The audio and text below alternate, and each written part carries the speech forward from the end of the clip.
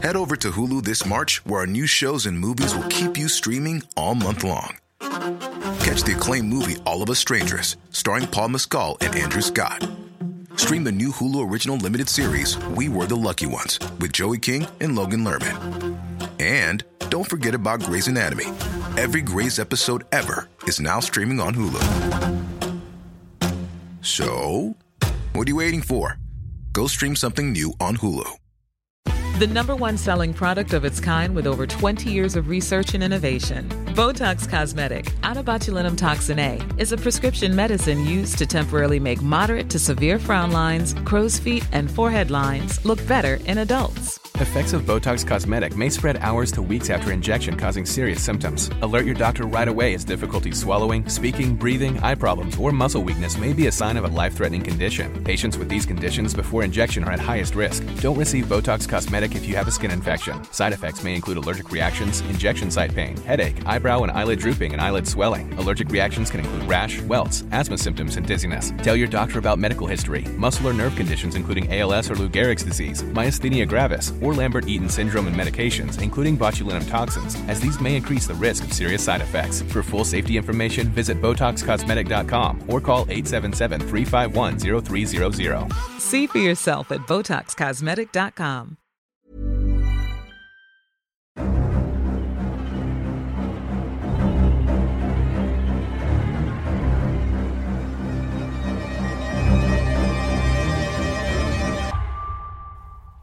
Welcome to The Trader, a Traitors podcast. My name is Matthew, and I'm a writer, reality competition TV fanatic, and a 100% faithful. Promise. The Trader is a deep dive into each episode of what is now Peacock's most watched unscripted TV show ever, The Traitors, also streaming on the BBC in the UK.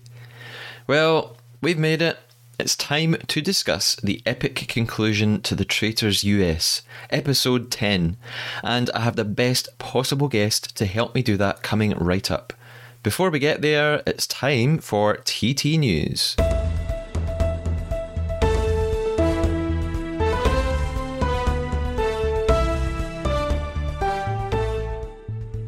I recently mentioned The Traitors España had been commissioned and filmed for HBO Max and is now streaming in certain territories. In addition, all three media have announced that their Berlin-based production company Tower Productions will create Die Verräter, a new German version of The Traitors. This will make the 8th country to produce a version of the show, after the UK, US, France, Australia, the Netherlands, Belgium and Spain. It's early in the process, so no news yet on air dates, but I'll keep you posted. Some UK Traitors news. Members of the cast have been spending lots more time together at various events, including the new cast premiere of Spooky Play 222, A Ghost Story in London, at the BBC filming for huge charity Children in Need, and at the Gaydio Pride Awards, where Theo, Amanda and Faye presented an award on stage. All this gathering makes me wonder if there just might be a UK Traitors reunion episode following in the footsteps of the US version coming our way in the next few weeks. Additionally, UK Traitor Amanda Lovett is going on her own National Traitor UK tour. She'll be answering audience questions, dishing behind the scenes chat, playing games and taking part in meet and greets.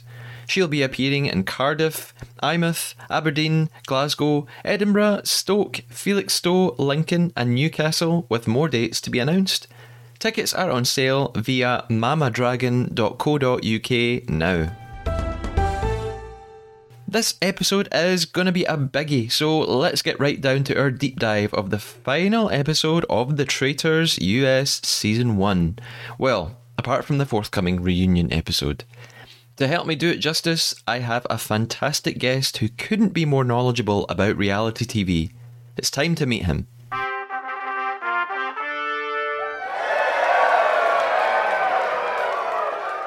My guest today on The Trader is David Bloomberg. David is a survivor and general reality TV expert, blogger, and content creator. He was the creator and publisher and editor of Reality News Online, Fox's On Idol, the Reality TV Hall of Fame, and the Reality TV Hall of Shame websites, and also wrote weekly reality TV columns for 2 newspapers. Additionally, David is an engineer, poker player, Cubs fan, and occasional juggler. David, how are you doing? Good. You got almost the whole bio there, Got it all. Now, normally, David, I would ask you things like, how did you come across the Traitors? But, you probably knew about it before I did, because this is your area of expertise. Can you remember when you first heard of it, read about it? What did you know straight away? Yeah, I had seen on social media and through various other Rob Has a Podcast connections. That's one thing, I'm also a podcaster on the Rob Has a Podcast network, but Sari and Rachel and Stephanie and a few others had, they disappeared off of social media. They had been whisked away to Scotland for some sort of seemingly mole-like reality show. And nobody really knew about it. Everybody was excited about, maybe it's a new version of The Mole.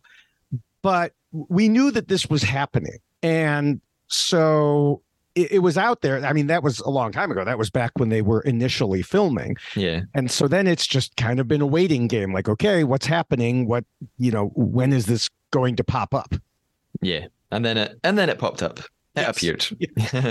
Yeah. And in the US, it all appeared at once when it dropped in one day. I mean, we knew it was coming, but still, dropping a whole show like this in one day on Peacock that's just crazy. They should let it stretch out. But that's a thought for the end here. Yeah, no, I agree. A show of this nature, I think, works better in installments. It's a shame that you really have to work hard to avoid spoilers when a whole series drops like this. When it did appear then, what were your thoughts? What did you think of the idea of the show? Oh, I love the idea of the show. I mean, it's basically, a big game of Mafia. And I also play Mafia. I started playing more recently with, again, people from RHAP. But I enjoy that game. I enjoy that type of game. And that's, basically what this was with these strategic reality TV players, many of whom I have known about or known for years, followed on social media, met some of them. And so, yeah, it was very exciting. I'm lucky enough that I am retired. And so I could sit down and spend all day watching the Traitors. Yeah. So I didn't have to worry about getting spoiled. But yeah, that was, if I hadn't been, I would have been totally off of social media until I could blast through it all. Yeah, it was a struggle for me too, because everybody knew I liked it so much because I'd watched the UK one. So I think people desperately wanted to tell me things about it, assuming I had seen it all, and I hadn't. It took me, a week or two to get through it all. David, if you were in the Traitors, do you think you would rather be a faithful or a traitor? Oh, I'd much rather be a traitor. I don't know that I would be good at it, but like it's like I said, in a game of Mafia, everybody's waiting, and almost everybody would rather, if you're in person, get the card. If you're doing a Zoom Mafia, get the private message that, oh, you're in the Mafia, because you have a role. And you're not going to be falsely accused when there's nothing you can do to defend yourself. Having seen this particular season, I'd even more rather be a traitor, which, again, is something we could go over more at the end. But I do think the game is skewed towards the traitors. Now, that leads on to my next question. This is something I ask all the guests on the Trader. David, what is your biggest betrayal? This could be the biggest, best, worst, or funniest lie that you ever told. Well, I was thinking about that. And, I generally try not to lie to people. I'm sure I did as a kid. I'm sure I probably have as an adult too. I mean, everybody has the little white lies, but I think that, back in my high school days, I took a lot of sick days from school when I wasn't sick, to the point that like you're allowed 10 or 12, and I used like that number. And eventually my parents started catching on. So I had to come up. I couldn't just say, oh, I don't feel good. So, back then the thermometers we had were not the digital. And so you could manipulate them a little bit. And so I would run it under hot water when they weren't looking and say, oh, look, I have a fever, and you had to make sure not to get it too high. So you had to shake it down sometimes, but which is probably a foreign concept to many of the younger listeners, like shake it down. What does that even mean? But yeah, so I would say, lying to my parents about being sick just so I could stay at home and watch TV is, probably the biggest one. Yeah. I reckon that's probably a betrayal a lot of people will relate to. Yeah. Yeah. Now, I will say that in my job, like I said, I am retired. I've been retired about 8 months. I was strategic. Not to the point of lying. I knew, for example, my boss was the type of person that she often needed someone to be mad at.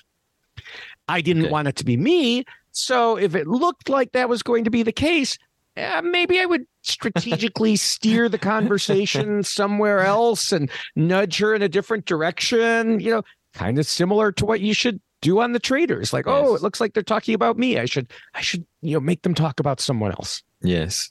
Well, we're actually going to put our own traitor skills to the test now. So before we get into episode 10, the finale of season 1 of the Traitors, we are going to play our own game. We are playing the Trader Traitor. Our goal throughout the episode from here on in is to tell one lie to one another. The lie has to be a fabrication or a made-up fact. It can't be a fake opinion, like saying you think the finale was terrible when actually you thought the finale was epic. At the end of the episode, we each have to put our traitor hunting skills to the test and decide what we thought the other person's lie was. Does this sound good? Sure. Let's go for it. Okay. Episode 10, let's dive in.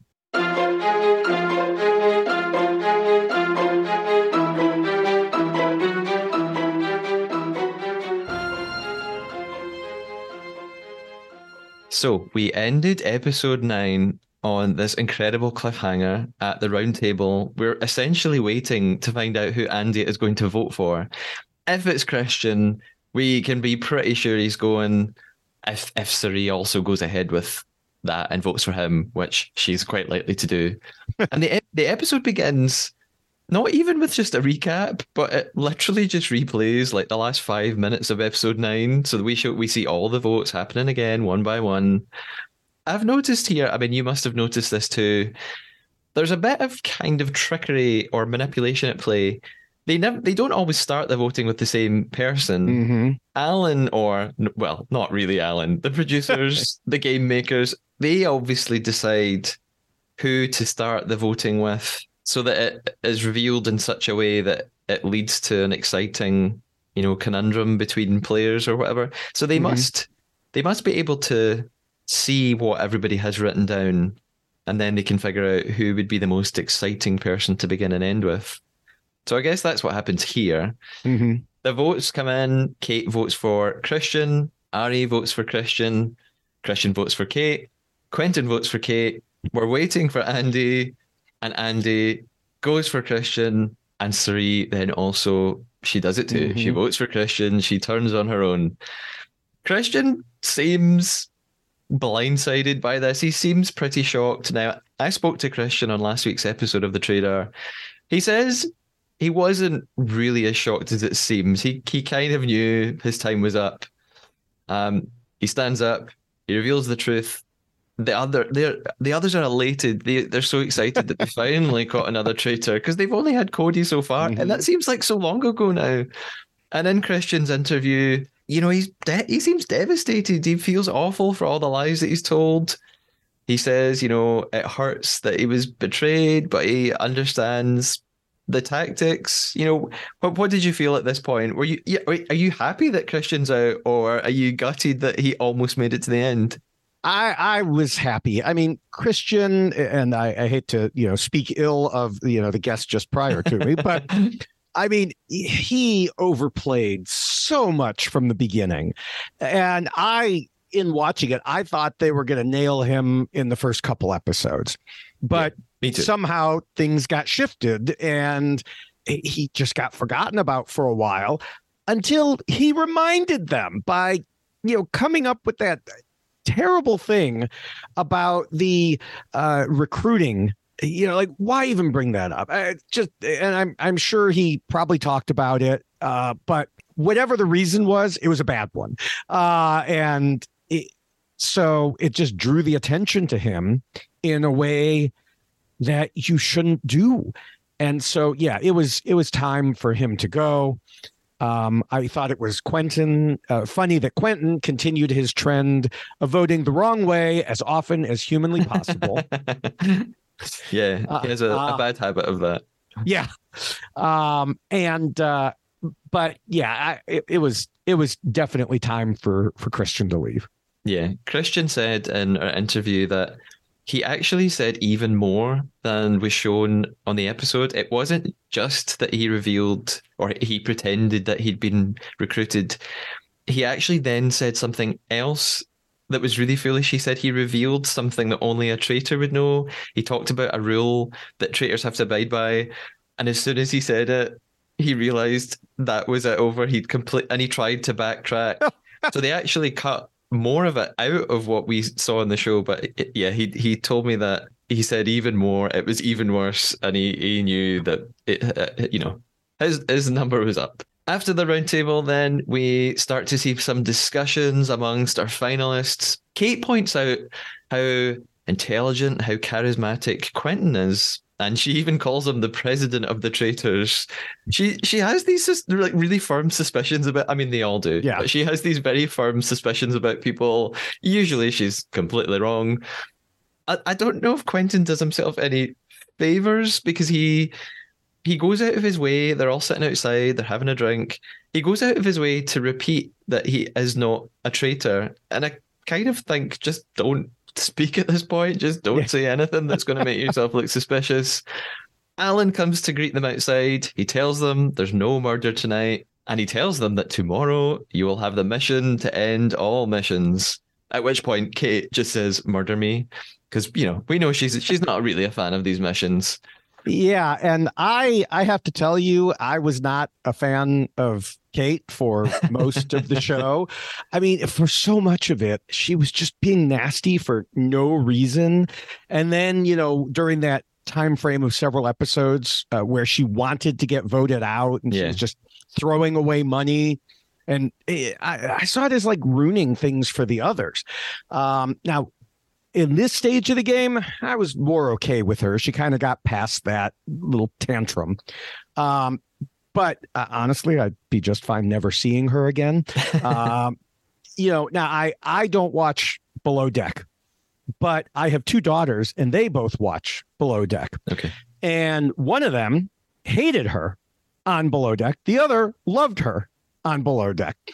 And the one who loved her also watched The Traitors and loved her here too. Yeah. But what's funny is that same daughter also didn't like Rachel. So seeing Kate take on Rachel made it even better for her. But yeah, I didn't agree. I tend to favor Rachel, and I was not real thrilled with Kate. But like I said, by this point, she at least wasn't getting on my nerves all the time. Yeah, I think your anecdote sums up how polarizing Kate is for viewers. Absolutely. On one hand, really entertaining TV. On the other hand, must be infuriating to be around. Alan explains to the finalists that there's going to be this fire of truth. At this point, it seems like a sort of quite vague explanation. He doesn't really give them all the details, or at least we don't hear all the details yet. He says that the game will only end when they decide there are no more traitors. And we don't really get the mechanisms of how that's going to work just yet, unless you had seen the UK Traitors, in which the final operated in essentially the exact same way. Yeah, the confusing thing to me and to many other people from what I saw was it seemed like they should know that there were at least 3 traitors. And they had only knocked out 2. So with Alan going on about how, oh, there might not be any left, I was like, what? And then in later interviews, I heard that the game rules were that there could be between 2 and 5. So that's why he was going on about that. But they didn't explain that to the viewers at any point that I recall. Yeah, this is a huge area of contention amongst so many people I've spoken to. In my interview with Amanda in episode 8, we talked about this. David, have you heard of this thing called the Mandela effect? Yes.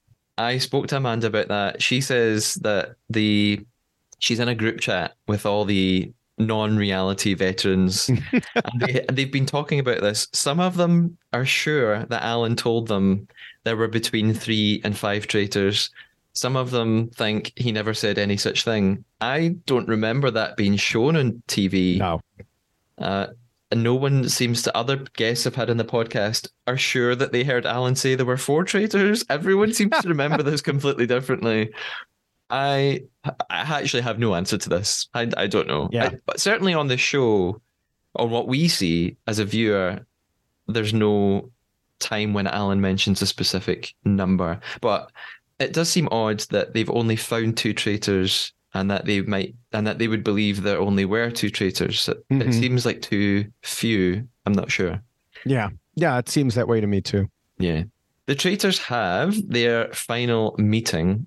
So Suri and Ari get together. They tell one another they completely trust each other, no matter what they say in front of the others. They're going to play as a team until the end. And they decide that their aim is to banish Quentin at the final round table. I don't really understand this tactic. I still don't understand this tactic because if they vote him out, all he'll do is reveal that he's a faithful. I don't know what the benefit of that is. That will just make the others surely think that there's still a traitor they haven't caught yet. I mean, what did you think? Why did you think they're going for Quentin? That's a good question. I'm not sure. And I think that Suri was straight up lying to Ari here. I mean, These are the types of conversations you have to have on Survivor all day, every day. Yes, I am 100% with you. If I say my word is good, it's good. And then I get rid of you. And so I don't think Suri had any intention of ever getting rid of Quentin. Why would you want to get rid of the game's most wrong man? And so I don't know why she wouldn't just say, let's get rid of Kate, unless she knew that Ari was dead set on keeping Kate for some reason. Yeah, that's the only thing I can think of. And, I feel like there were many things that we didn't see there, some of which related to Suri and Quentin and Andy. I'll have some thoughts on later. But I suspect Ari just had a better relationship with Kate. Yeah. My only thought when I watched it for the first time, I wondered if maybe at the final banishment, when they voted someone out, that person wouldn't reveal their status. Maybe the final person they voted out would just walk out and leave and not tell them. That was the only scenario I could imagine where it made sense to get rid of Quentin. But otherwise, yeah, I'm still confused about this tactic. Yeah. The next day at breakfast, and we have the morning discussions. Of course, no one is murdered, but I still feel like there's a very uncomfortable atmosphere. It's their last day. We're building right up to the end. They know there is a banishment coming. And Ari and Suri, I suppose, still have to sustain the act. They have another day of lying ahead of them. Kate brings up Quentin. She notices that, or she thinks she notices that he didn't have a strong reaction when Christian was revealed as a traitor. So she thinks maybe that makes him look a bit suspicious. But this then just makes Andy think that the traitor is Kate because she's saying these things. It still seems to just be going round and round in circles. Andy tells Suri that she is the only person they have 100% faith in, which is so uncomfortable for us as viewers at these moments. Yeah, I mean, they've been saying that, both Andy and Quentin have been saying that for episodes now. I did a video on the two of them talking to each other about, well, the only one I'm sure about, is Suri, and I would be devastated if it's her, but it's not her. And it's just like, yeah, it is. It's so difficult to watch. It's difficult to see it as an outsider why they feel they can trust someone wholeheartedly when the whole point of the game is that there are people who are very good at lying, and someone has made it all the way to the end. I mean, obviously it's just testament to Suri. She obviously is a good actress. She is good at making people believe that she's on their side, and later on you're probably going to tell us a lot more about Suri from Survivor, which some viewers might not have a background of. So we move on to the mission for the final episode. Now, there's something quite funny in this mission as a British viewer. David, I'm going to ask you, how do you pronounce the word that is spelled Buoy? Buoy. Okay. As a British person, we don't pronounce it like this. It probably should be pronounced like that. We pronounce it boy. Like as in the exact same as the word BOY, like girl and boy.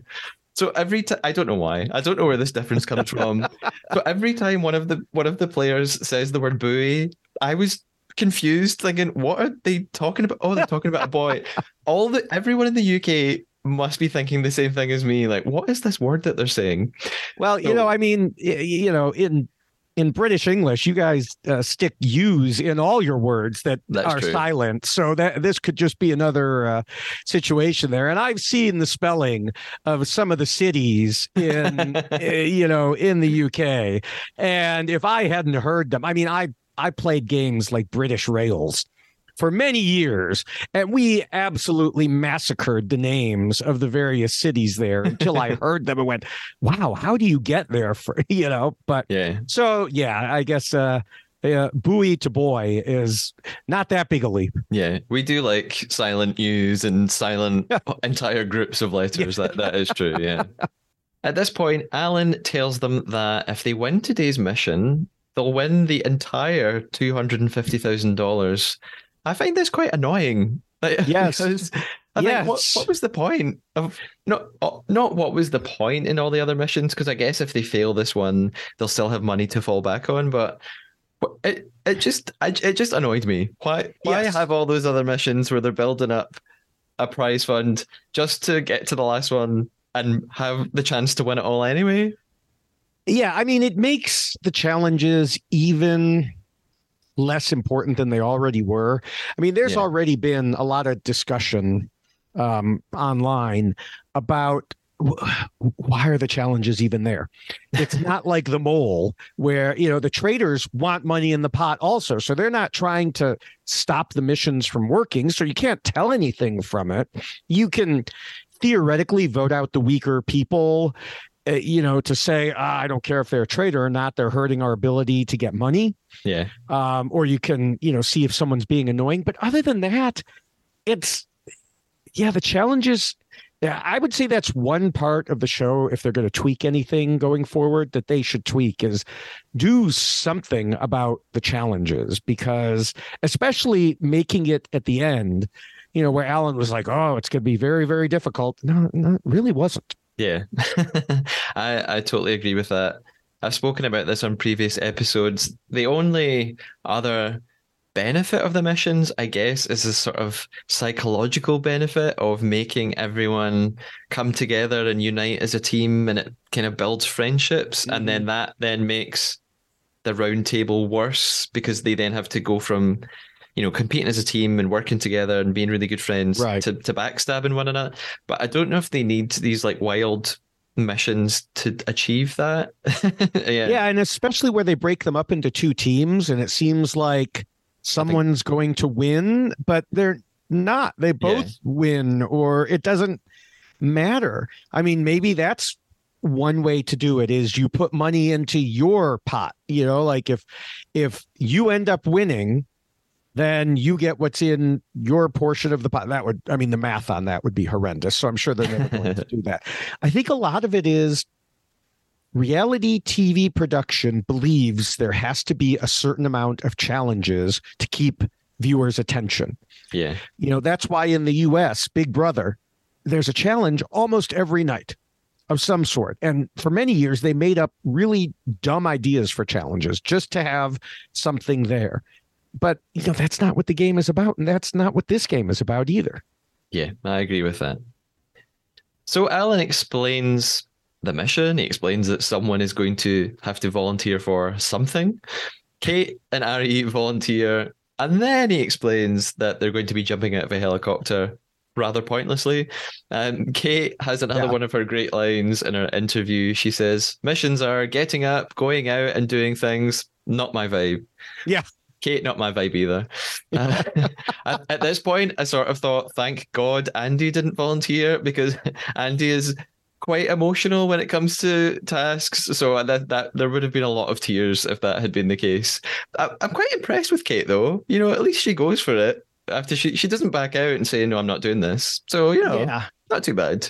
Yeah, I mean, they made a big deal of jumping off the helicopter into the lock. It didn't look any higher than the high dive at my local pool when I was a kid. Probably not. I mean, Kate said, well, I've jumped off a yacht. And Alan's like, oh, totally different.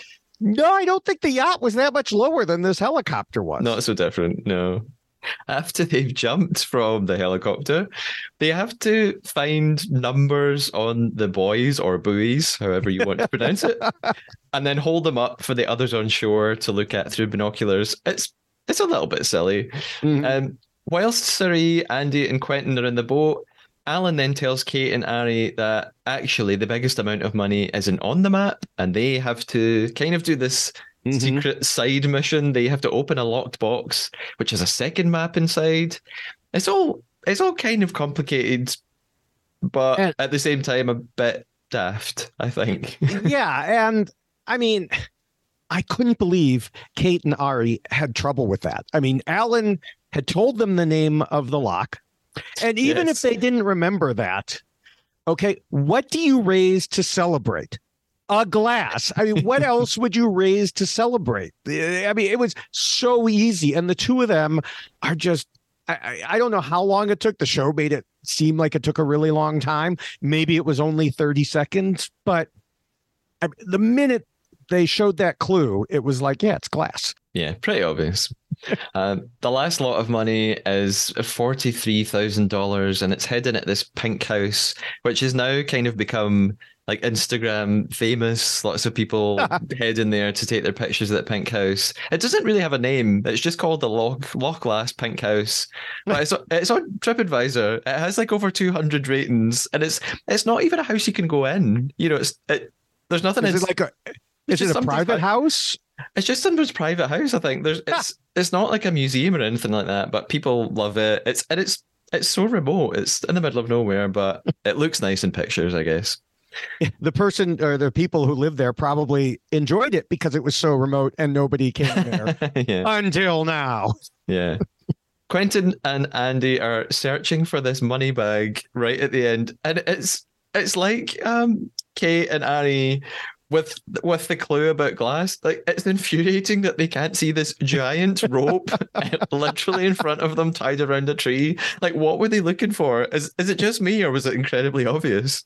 It seemed obvious. I mean, I know in the heat of the moment, maybe you don't notice things. Maybe it blends in a little bit. There was a season of Survivor last season where there was a clue in plain sight. People just walked back and forth in front of it. And, it made for some very amusing camera shots of someone standing right next to it going, I don't know where it could be. Sometimes you just don't see the obvious. I guess maybe in the heat of the moment, I'm being too harsh. I'm being too critical. Yeah. Nah. In the boat on the way back, Siri, Andy, and Quentin, again, they promise one another that they're not traitors. They're not going to turn on each other. And of course, Siri has now got this conflict. She promised Ari, she was going to vote for Quentin.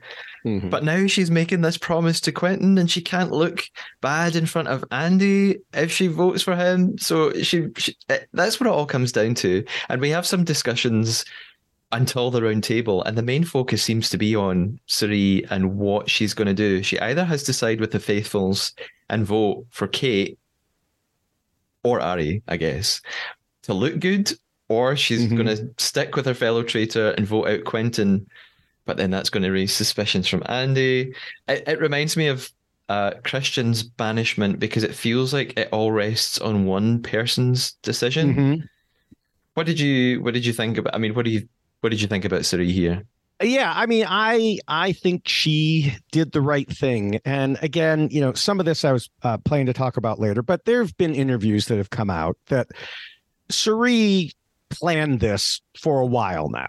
She had been, gathering Quentin and Andy, and she obviously wanted to go to the end with those two. And so whatever she may have told Ari, it didn't matter. She knew she couldn't, I'm sure, knew she couldn't trust Kate at the end. So why would you take her there? And if she had two people who so firmly believed that she was a faithful along with them, why would you ever want to get rid of those two? Yeah. You want to keep them to the end and then pull the rug out from under them.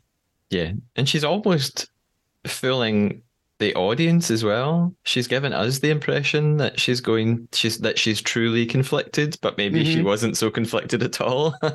I mean, part of it is, the reality TV tricks of the producer asks you a question like, well, if you were going to do it this way, what would your thought process be? And then, they answer. And, part of it is, I'm sure she was conflicted from an emotional standpoint. It's not easy, but she was doing what she had to do. Yes, and doing it very well in the end. So we move on to the round table. Ari begins, and he gives a speech that implies he's going to frame Quentin, because he pretends that maybe Quentin was keeping him close and directing him through the game. Quentin then picks out Kate was a traitor. He's still pretty sure it's her. Kate suggests the only person she has doubt over is Quentin. Kate is also completely wrong. And Suri then says, she feels like they're a family. She states again that she is a faithful. And again, it all rests on her. We can be pretty sure that there's going to be 2 votes for Kate and 2 votes for Quentin. Quentin and Andy are probably going to vote for Kate.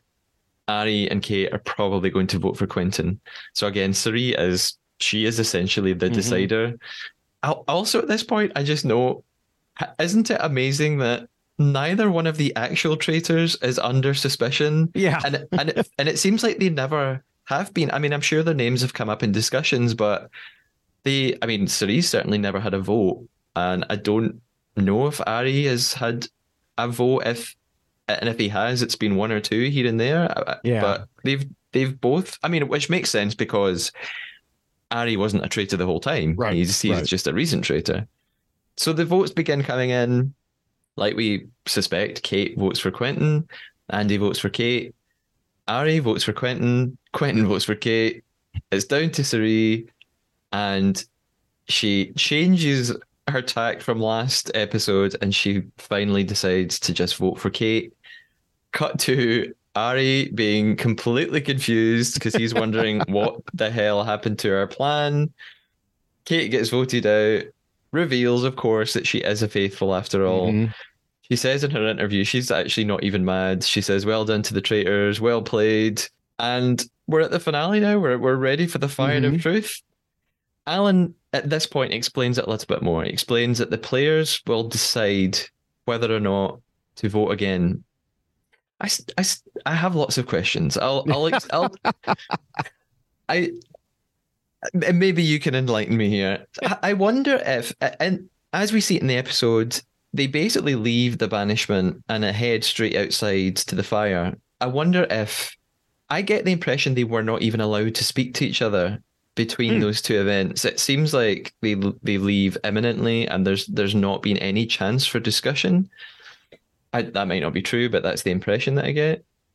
I feel like they must have had some discussion because, or it could just be horrible gameplay for Ari, because he completely flips from the round table to the fire. Yeah. You know, he when we get to the fire decision, he says that he's making that decision because he trusts all of them. Well, I mean, if they came straight there, then 5 minutes ago, you just tried to get Quentin out saying he was leading you. What makes you think that you trust him all of a sudden? Yeah. So, I mean, maybe it really was just straight out there and it's just the only thing he could think of to do and hope nobody would notice. Or maybe they did have some further discussions after that. I feel like there were, because there was a clip of Quentin talking about how he played an honest game after they voted out Kate. Now that clip could have come at any point, obviously. But I specifically remember that because I was thinking, yeah, you did play an honest game, which was kind of your problem, was that you were not just that you were playing an honest game, but that you were assuming everybody else was playing an honest game. Yeah. So in true theatrical and dramatic fashion, Yes. Alan clarifies that they will be deciding to vote again or finish the game via the magic of colored flames. Yes. The one thing that did get me was when he was announcing it, he didn't indicate whether or not it would be anonymous. Then he had everybody put their little flame ball into a black velvet bag, which to me made it seem like, oh, they're all getting mixed up and he's just going to throw them all in there and it'll be anonymous. But then he took them out of the bag and said who each one was from.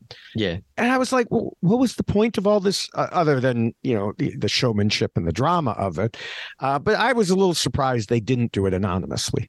Yeah, I thought the exact same thing. And this is not a spoiler for the UK version, but it ends with the same kind of ceremony. And I thought the exact same thing at the time. I thought, oh, it's anonymous. They're going to put in their little pouch. The presenter will just throw them in the fire. I didn't understand the point of them putting in a bag just for them to be revealed by name. It felt like, I thought it might have been more exciting to not know who had put in the red ones and who had put in the green ones. Yeah. So the pouches come out, the flames light up, Ari's lights green, Andy's votes green. If Andy's lights up green, Quentin's is green as well. And I was surprised at this. I thought he would put in red because of Ari voting for him. I thought that was going to make Quentin suspicious. Maybe that's just me. Again, the wrongest man in the game. So yeah, you know. yeah, I guess.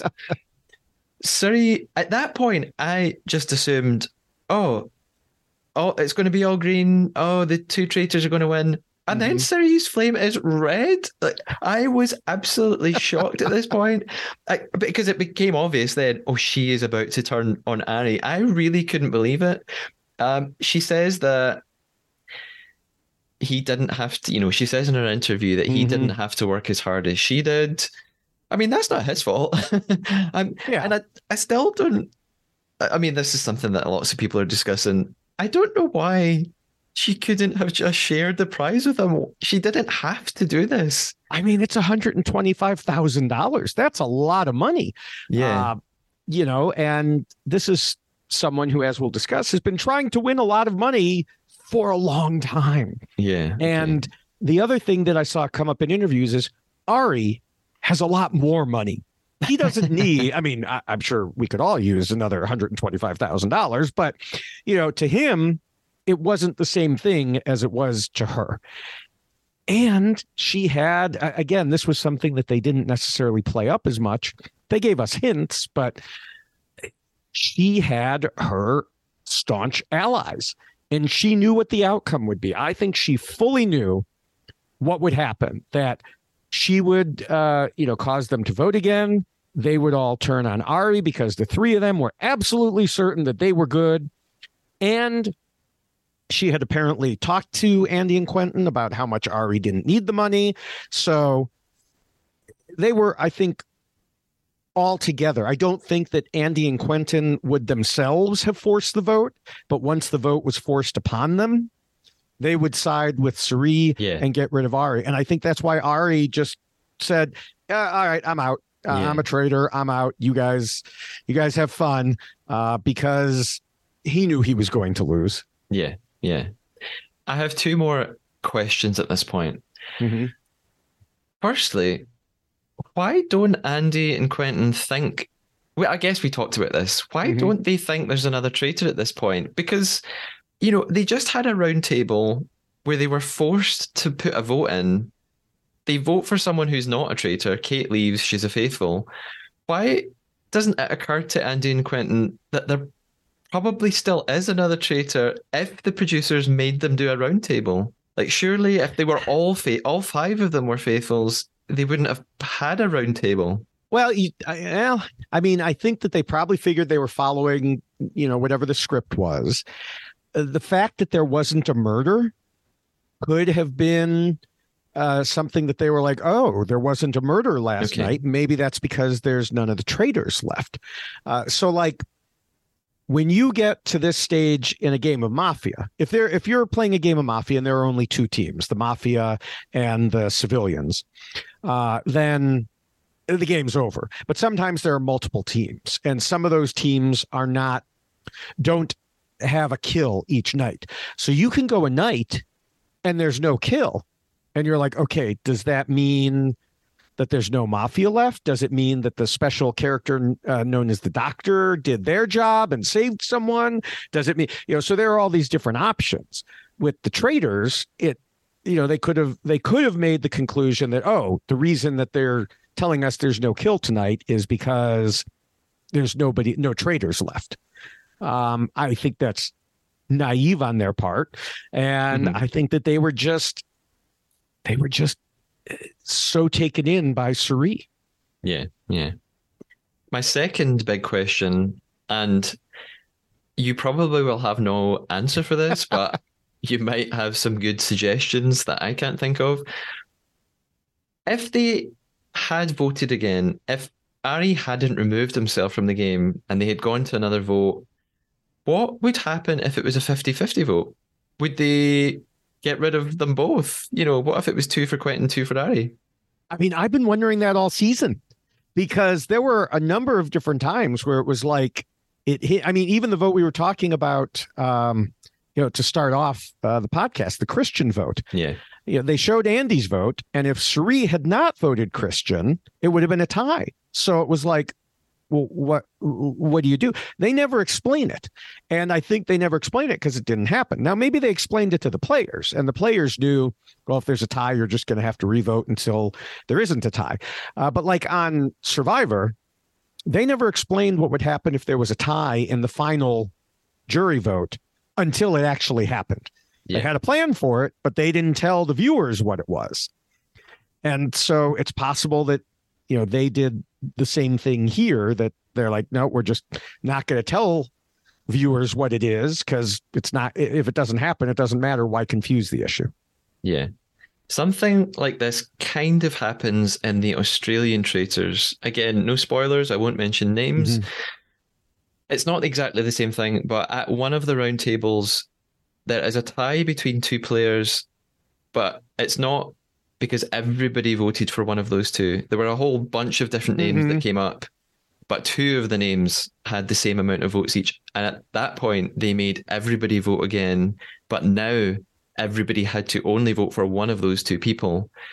So that's how that worked. But yeah, I still don't know, what if everybody in the group votes for only one of 2 people? Maybe at a banishment, they would just get rid of both of them. But at the final, at the Fire of Truth, I don't know if they would do that or how that would work. I'm not sure. Yeah, in Survivor, it's similar. If multiple people really, any time that 2 people are tied for first, they make them revote. You can only choose those 2 people. But the backup is, if you don't, then you'll be given one opportunity to collectively discuss it as a group and come to a unanimous decision. If you don't, we will draw rocks. Okay. And my main podcast partner, is a Survivor contestant, Jessica Lewis, who got knocked out by drawing the wrong rock. Okay. So it does happen. Okay.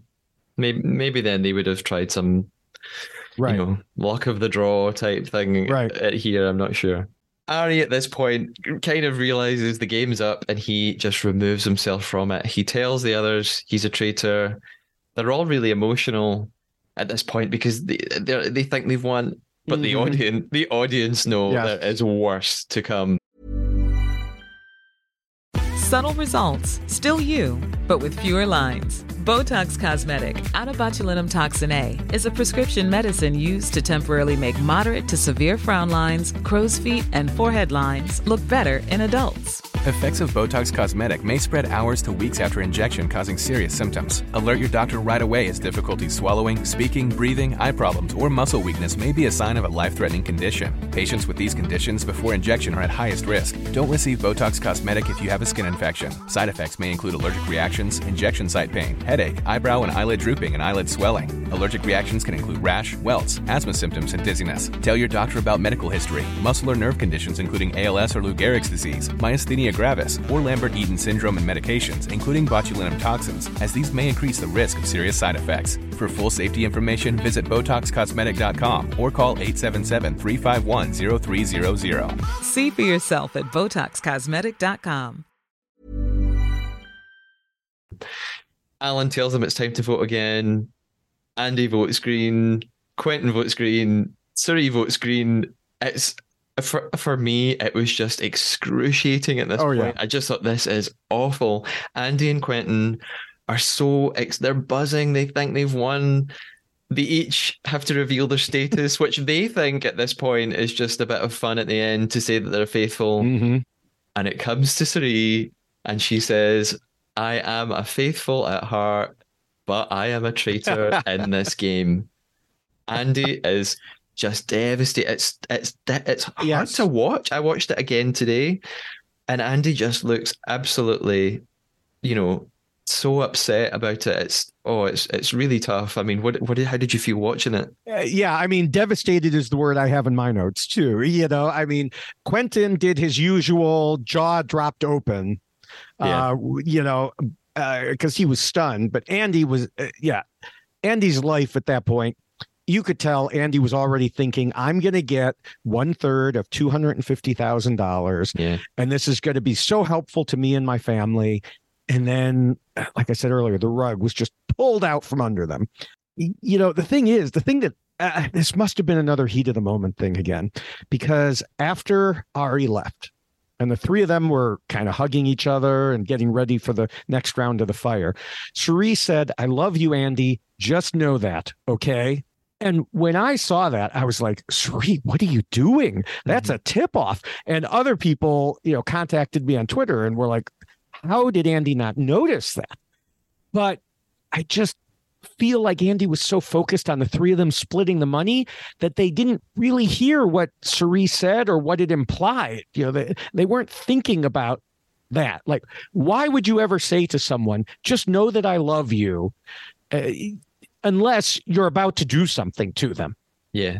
I'm in a couple of Facebook traitor groups, and there's been a lot of discussion about this as well. A lot of people don't understand why Andy and Quentin didn't figure out that Suri was up to something, not necessarily because of that comment, but just because she threw the red flame in the fire. A lot of people think that was, no pun intended, a red flag. Yeah. And that should have suggested that there was something really odd about Suri doing that. Like, why did she suddenly doubt Ari when no one else did? So, a lot of people have been saying, Andy and Quentin, what idiots, how could they not have realised? But like you say, they really believed they were the best friends. Their friendship overruled any kind of doubt or logic, I guess, at this point. Yeah, and then Ari said in an interview that he thought Suri set things up to spend time with Quentin and Andy in the final task so she could fully plan out her strategy, and that we just saw Kate and Ari volunteer, but there was apparently like a swimming test or something else that went on before that. And so, Ari said, oh, Suri set that all up. And I'm sure she did, but that also ignores everything that had happened leading up to that point, because it wasn't like Suri just suddenly got them on her side. She'd been working with them for a long time. as I discussed earlier, in another interview with her that I saw, and it was made pretty clear during the episode that they had talked about trusting each other completely. That we already talked about how they said there's no way Cirie is a traitor. Cirie said at one point, I got Quentin and Andy in my pocket. Quentin, we already knew, didn't trust Ari. And again, that whole money aspect where Cirie had planted that idea with them about him not needing the money. So why not force another vote? He doesn't, at that point, it's, a quarter of 250,000. He doesn't need that. That's peanuts to him. So why not get him out? I just don't think they saw any of these things as traitorous moves, but rather as her looking out for them. Yeah. When in fact she was looking out for herself. Yeah. I mean, it's very, very clever of her, the whole thing. Whether or not you think it's ethical is another matter, but it's impressive how smart she is about the whole thing. Yeah, and the ethical question is certainly something that has come up on a couple of my videos. Someone has commented like, this is so terrible, I hate her. And, it's like, no, it's good gameplay. So you went over, some of my history with reality TV. And it started, back at the beginning of Survivor, first season of Survivor. And I wrote what I call the rules of Survivor. Which you can see as a poster behind me, but since this is an audio podcast, other people can't. And in those rules, it's things that the players need to do. And the first rule is scheme and plot. Okay, same thing applies here. The next one is don't scheme and plot too much.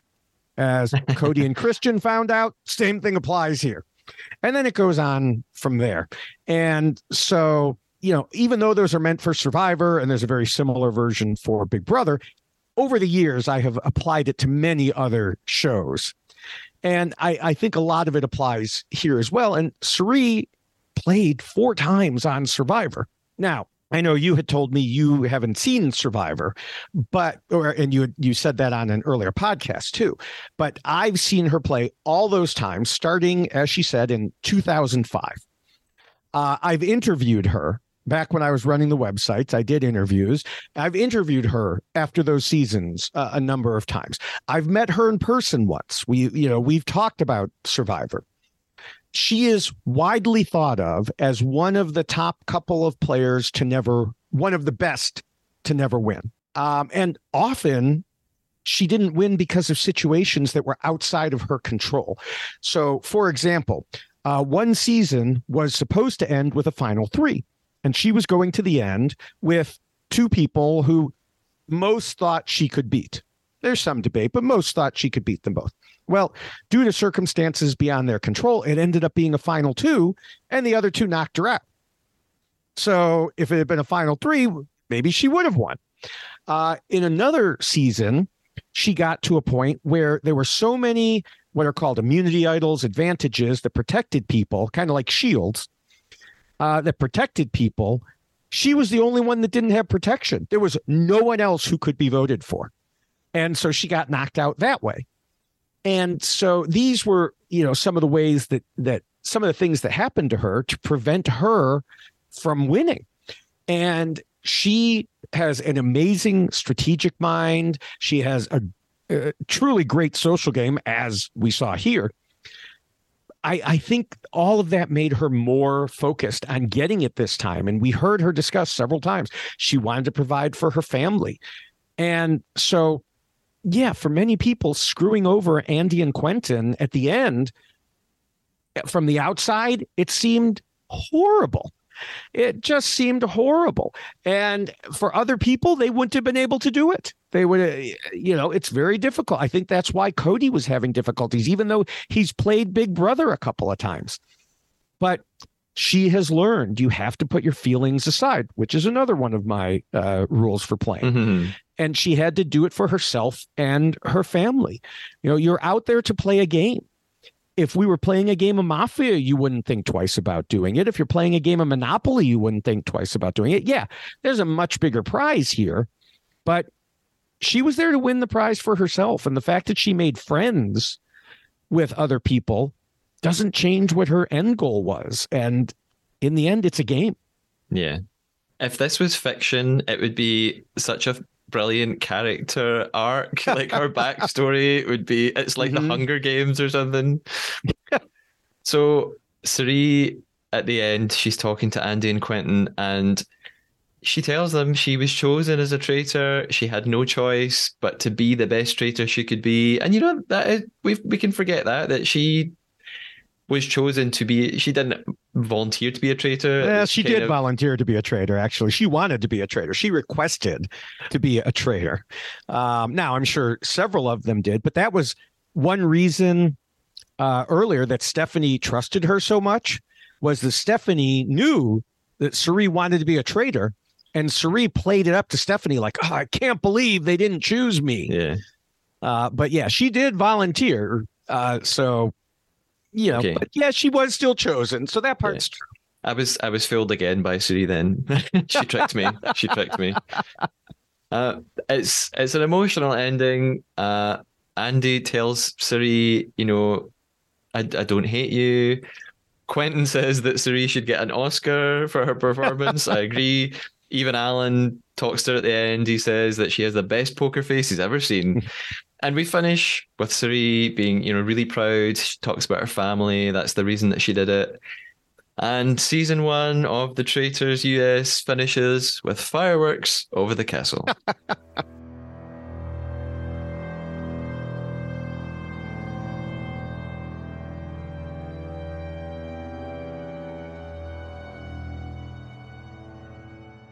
So, David, some overall thoughts on the episode. Are you more happy for Suri winning or more sad for the Faithfuls losing? Oh, definitely more happy for Suri winning. I mean, huge congratulations to her for doing what she needed to win. Honestly, coming into this, that was the absolutely best outcome that I could ever have wanted. And am I biased? Yes, absolutely. I love Suri. I have loved her since the first moment that I saw her on Survivor. But, she showed why. She showed why she's such a good player. And so, yeah, I was very happy for the outcome. Now, do I feel bad for Andy and Quentin? Yeah. Andy was, a decent player. Quentin, I've already dubbed him, or others have probably dubbed him the wrongest man on the show. So, I mean, the real question, I think, is it fair to have a show like this where you have half the cast being past reality TV celebrities and half first timers? Because I do think it set up a situation that was very favorable for the previous players. Yeah. They've been through it before. Some of them have been through it multiple times. Some of them have been through it in very strategic situations like these. Some of them knew each other, which could also help. I mean, one reason that Rachel and Stephanie didn't go after Suri and Believers, they had just been on a TV show together, very recently before this was filmed. That's also how they knew that Stephanie was a terrible liar, because she had done such a poor job of it in that TV show. And so those sorts of things helped. And Suri, like I said, used that to her advantage. But there's also the problem, if you call it a problem. In this case, it wasn't. If you're favoring Suri, it wasn't a problem. But from game design standpoint, the newbies were more likely to trust someone they'd seen on TV before. Now, I don't know for sure if Andy or Quentin knew Suri, if they were Survivor fans or whatever, but there are certainly new players who would be drawn to those people and see them as leaders. We see this in every season of every show that has returning players. There's a season of Australian Survivors going on right now that has a mix of returning players and new players. And it's the same or similar sort of thing. The returning players tend to be the leaders, and the new players tend to look to them. And that's not usually good for the new players. I mean, that's my thought on it being a mix. I don't know if you have thoughts on that aspect. Yeah, it is a big question that I've talked to other guests about, and I see a lot of discussion online. My thought is also don't understand. I understand why they would want celebrity players just from a business point of view. They want viewing numbers. They need recognizable people that will draw in viewers. I don't understand why not just have 100% celebrity cast. I don't understand the half and half. And I spoke to Amanda about this a couple of episodes ago. We talked about the casting process. Christian actually told me in the last episode, some people have got in trouble for talking about casting too much. So I didn't ask him much about that. But Amanda said she didn't even, and this was not her lie as part of her game. This was the truth as far as I know. She said they didn't know there were going to be reality, veterans. They didn't know there were going to be celebrities until they arrived in Scotland and were on the train. And these people started walking towards them. And she said Michael was freaking out because he recognized Suri and Rachel. So he knew who they were. And right. But they didn't know that this was going to be the setup of the show. So it does, yeah, it feels there's an unfair advantage for certain people, and it does feel like a bit unfair. We talked about Ari maybe not needing the money, so that's a whole other element, I guess, of right. Some of these people probably being quite well off and not necessarily needing it as much as others. Yeah. I don't know who else in that cast. I mean, I haven't really, dived into it. I don't know who else on that cast didn't need the money like Ari. I didn't even know Ari didn't need the money until I'm not a viewer of The Bachelor normally. So, but I mean, from a half and half perspective, if we're looking at the way reality TV is made, like you said, for promotional purposes, the fact that it was known that Suri and Rachel and Stephanie and those folks were on this show, it definitely made people like me want to watch it more. Would I have watched it anyway? Yeah, once I knew what what it was about. But it built it up. But this way, the producers got to pay appearance fees, because I'm sure that all of the returning, the previous players, I'm sure they got some sort of appearance fee. Yeah. I don't know this for a fact. I'm just educated guess. But they only had to pay appearance fees for half the people. Yeah, that makes sense. So, that it gets them the media hit of having the returning players, but not having to pay everybody. But then, of course, they go and blow it by dropping everything in one day, which I really think it would have been better as a build, even as a Netflix type build, 442. Yeah. Or something like that. It would have been better. Get people talking, get more people on board. Now, here we are. I don't even know how long ago did the show come out. It's been over a month. Yeah. Well, in the UK, less than a month. Oh, okay. Here, I would have to look it up. I feel like it's been over a month, and now they're talking about doing a reunion because they saw it was popular enough to do a reunion. Well, you could have seen that leading up to it. If I just think it was a mistake on Peacock's part, or NBC, the owner of Peacock. But maybe they'll learn. Maybe they'll do it a little bit differently next time. And maybe that's just my view as a podcaster and frequent discusser of these things, whereas maybe they figure the general audience will just watch it when they watch it, and they're not as worried about encountering spoilers and the like. Yeah. We talked a little bit about this before recording, but actually there are a couple of interesting points of comparison there with the UK version. First of all, for the UK season of The Traitors, it's shown on the BBC, but it did only drop 3 episodes at a time. They did a sort of 3 or 3-3-2 or whatever it was. So I really liked that. They all came out on certain days and appeared on BBC iPlayer. So that I loved that, and it did create for me more of a sense of anticipation and excitement, and it gave chance to people to catch up and then all be on the same page. When it was announced that the BBC were going to show the US version and just release it all at once, I was annoyed and disappointed. I thought, no, do it the way you did the UK one.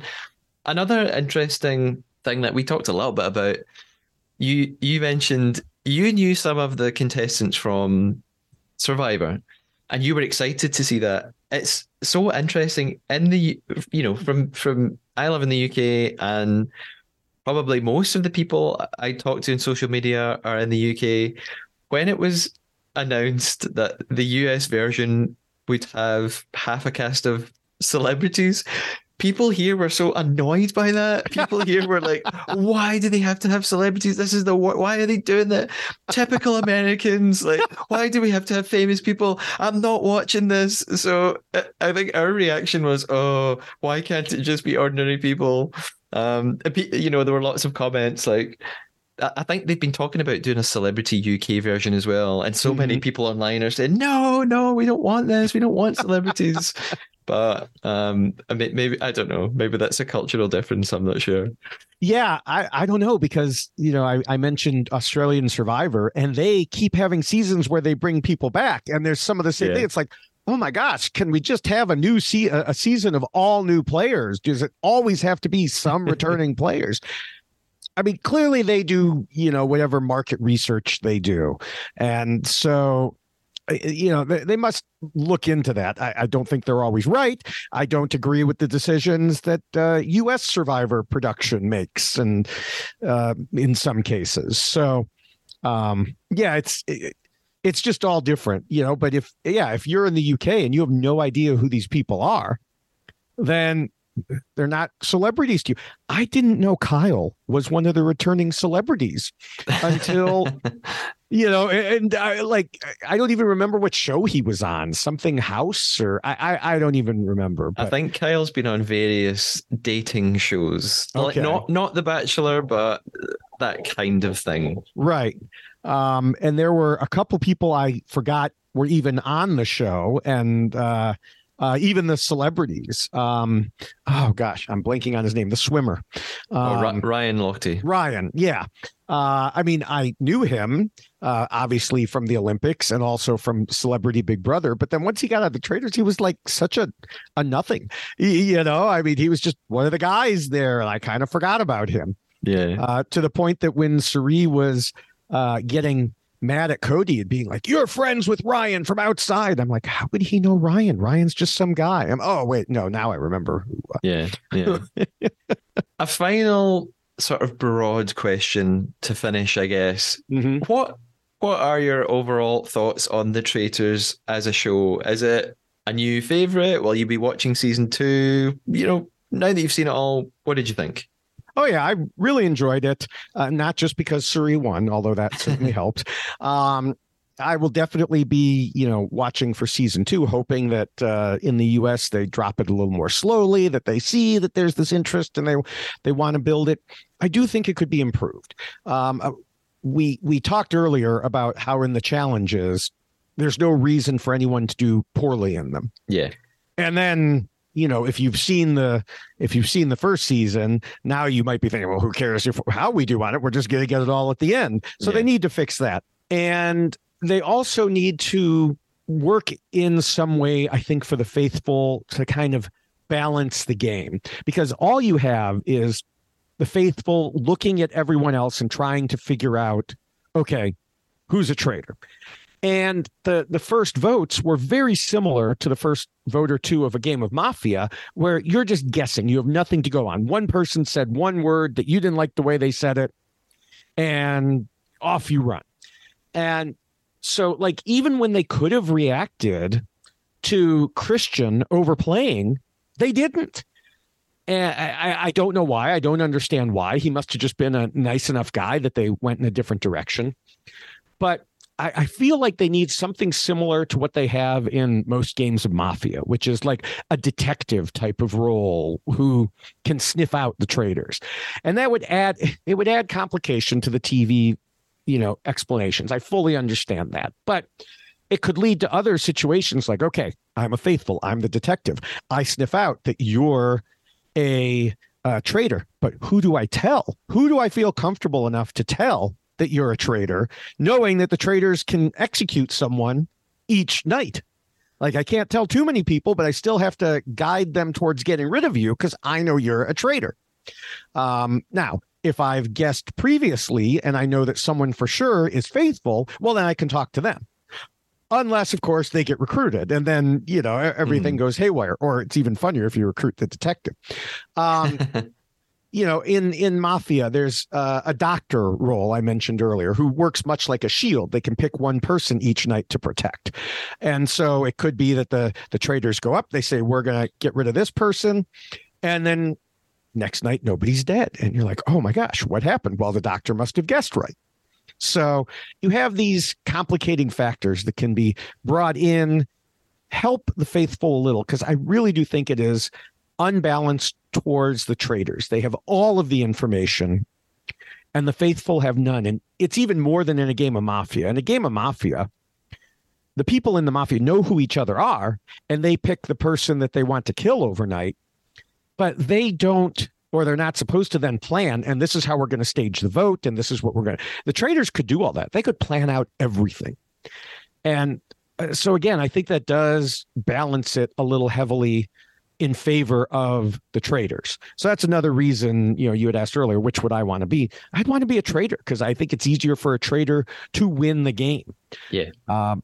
So those are, some of my thoughts. Yeah. I love the show. Obviously, I've created an entire podcast just about the show. I definitely agree. It's inevitable that something will change as the show, it's in the States, it's been renewed for a second season. It's only a matter of time before that's announced in the UK, I think. But with any reality show or reality competition show, there are format changes and developments as it evolves. I think that's bound to happen in future seasons. We talked about, I think the challenge is they'll have to do something different. They'll have to change. There's something really simple they're going to have to change that a lot of people have talked about online, yes. which is the way that they enter at breakfast. Right. Because yeah, I knew you were going to say that. Yeah. They're going to have to figure out, and I mean, that's quite simple, just a different way for everybody to arrive in the morning. They're all going to have to walk in it from different doors or something like that, and just look around and figure out who's missing, something like that. I think the armory doesn't work that well, having the shield. I think it only works if everybody knows who has the shield. I think having it be something that you can potentially keep a secret just doesn't work because it creates a loophole amongst the players. The group of 3 or 4 people who get to go into the armory. They do this in the US season, and they did it in the UK one as well. The players themselves figure out it's actually just pretty smart to not tell anybody which one of them got the shield. Right. And I think for the producers, that's not good. So yeah, it's like all of them got the shield. And that's, that's why if they're going to keep it, or like I said, some role like the doctor, it could apply to anyone. So don't just protect Ari. They'll just have to rename it the Ari, because then you just say, okay, well, it's one of we won't get rid of one of those players. We're not going to try to waste it. But the other thing is, what's the consequence if they did pick one of those people? Oh, okay, they didn't go this night, they'll go next night instead. But it's a lot easier for the traders to just say, okay, we'll pick someone else then. Yeah. Now, before we conduct our own banishments, David, can you tell us, where can we find you online? And maybe you can tell us a little bit more about current projects and what we should check out. Well, you can find me on the Why Blank Lost podcast with, again, former player Jessica Lewis. And that is on the reality TV Rahap-Ups network. And that's RHAP-Ups. It's part of Rob Has a Podcast. There each week we talk about why each person lost Survivor. And so we'll be starting our preview shows for the new season of Survivor in just a couple weeks. Until then, and also during them, I'm all over social media.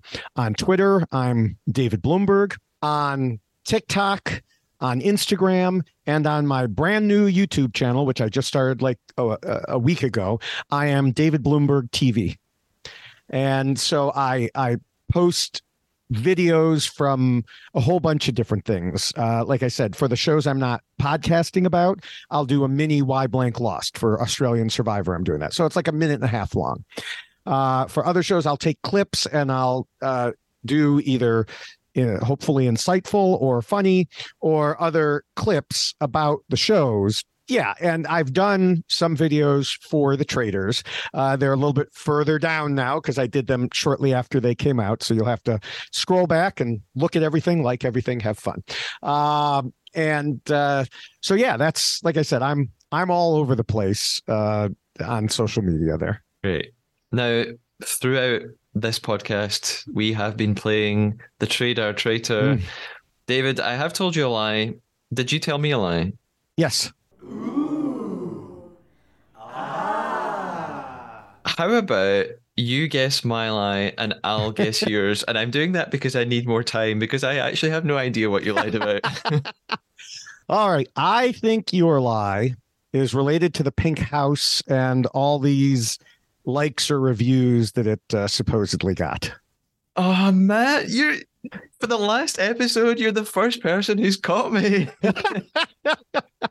You're absolutely right. Yeah. I mean, it was half true. It has become kind of Instagram famous, but I made up that it has like 200 reviews on TripAdvisor. It actually has 3 reviews on TripAdvisor, which I was quite surprised at. So, yeah, what gave it away? I don't know. I was just thinking about it and, thinking, what did he say? What did he say? What is it? What lies has he done through the season? And just, it just seemed like that many reviews that quickly was a lot. I picked a bad lie to make. I went too big. Your lie, I think it was either something about Survivor, because I don't know very much about Survivor, so you could have gotten away with that really easily. Or earlier you said something about you said something about a podcast that you do or something else. But do you know what? I'm going to just have to give in. I have no idea. You've definitely fooled me. You're gonna have to tell me what it was. All right. Well, it was neither of those. I told you I have 2 daughters. I have 2 sons. I figured keep it simple. I knew if I've mentioned my sons before, so I didn't know if you do that, but I almost, in preparing, I was like, I could make it bigger. I could make it 3 daughters and this and that, but no, there had not been a daughter born into the Bloomberg family for 60 some years, since my aunt, until finally my brother. I had 2 boys. My next brother had 2 boys. My next brother had 1 boy, and then finally a girl at the very end. And we're like, "Are you sure that sonograph?" But no, I have 2 sons. It's a small lie, but yeah. No, you got me. You got me. No idea.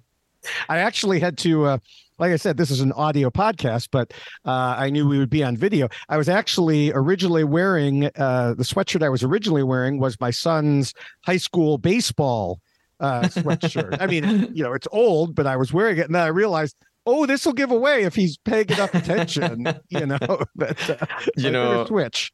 I probably still wouldn't have even noticed. Yeah. Well, David, thank you so much for being such a knowledgeable guest. It's been fantastic talking to you. This has definitely been the most detailed deep dive into an episode, but all the better for it. I'd definitely love to have you back for season 2 if you're up for it. Absolutely.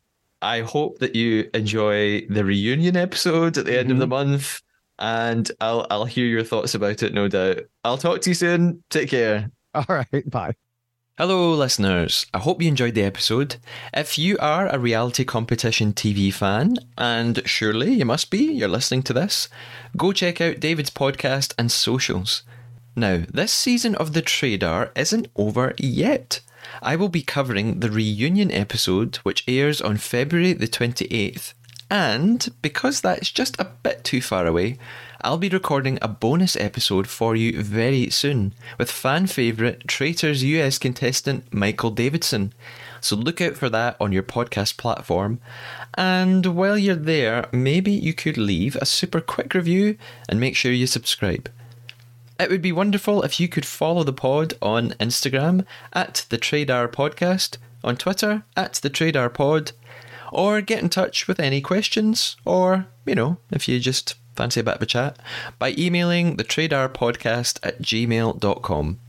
Until next time, stay faithful.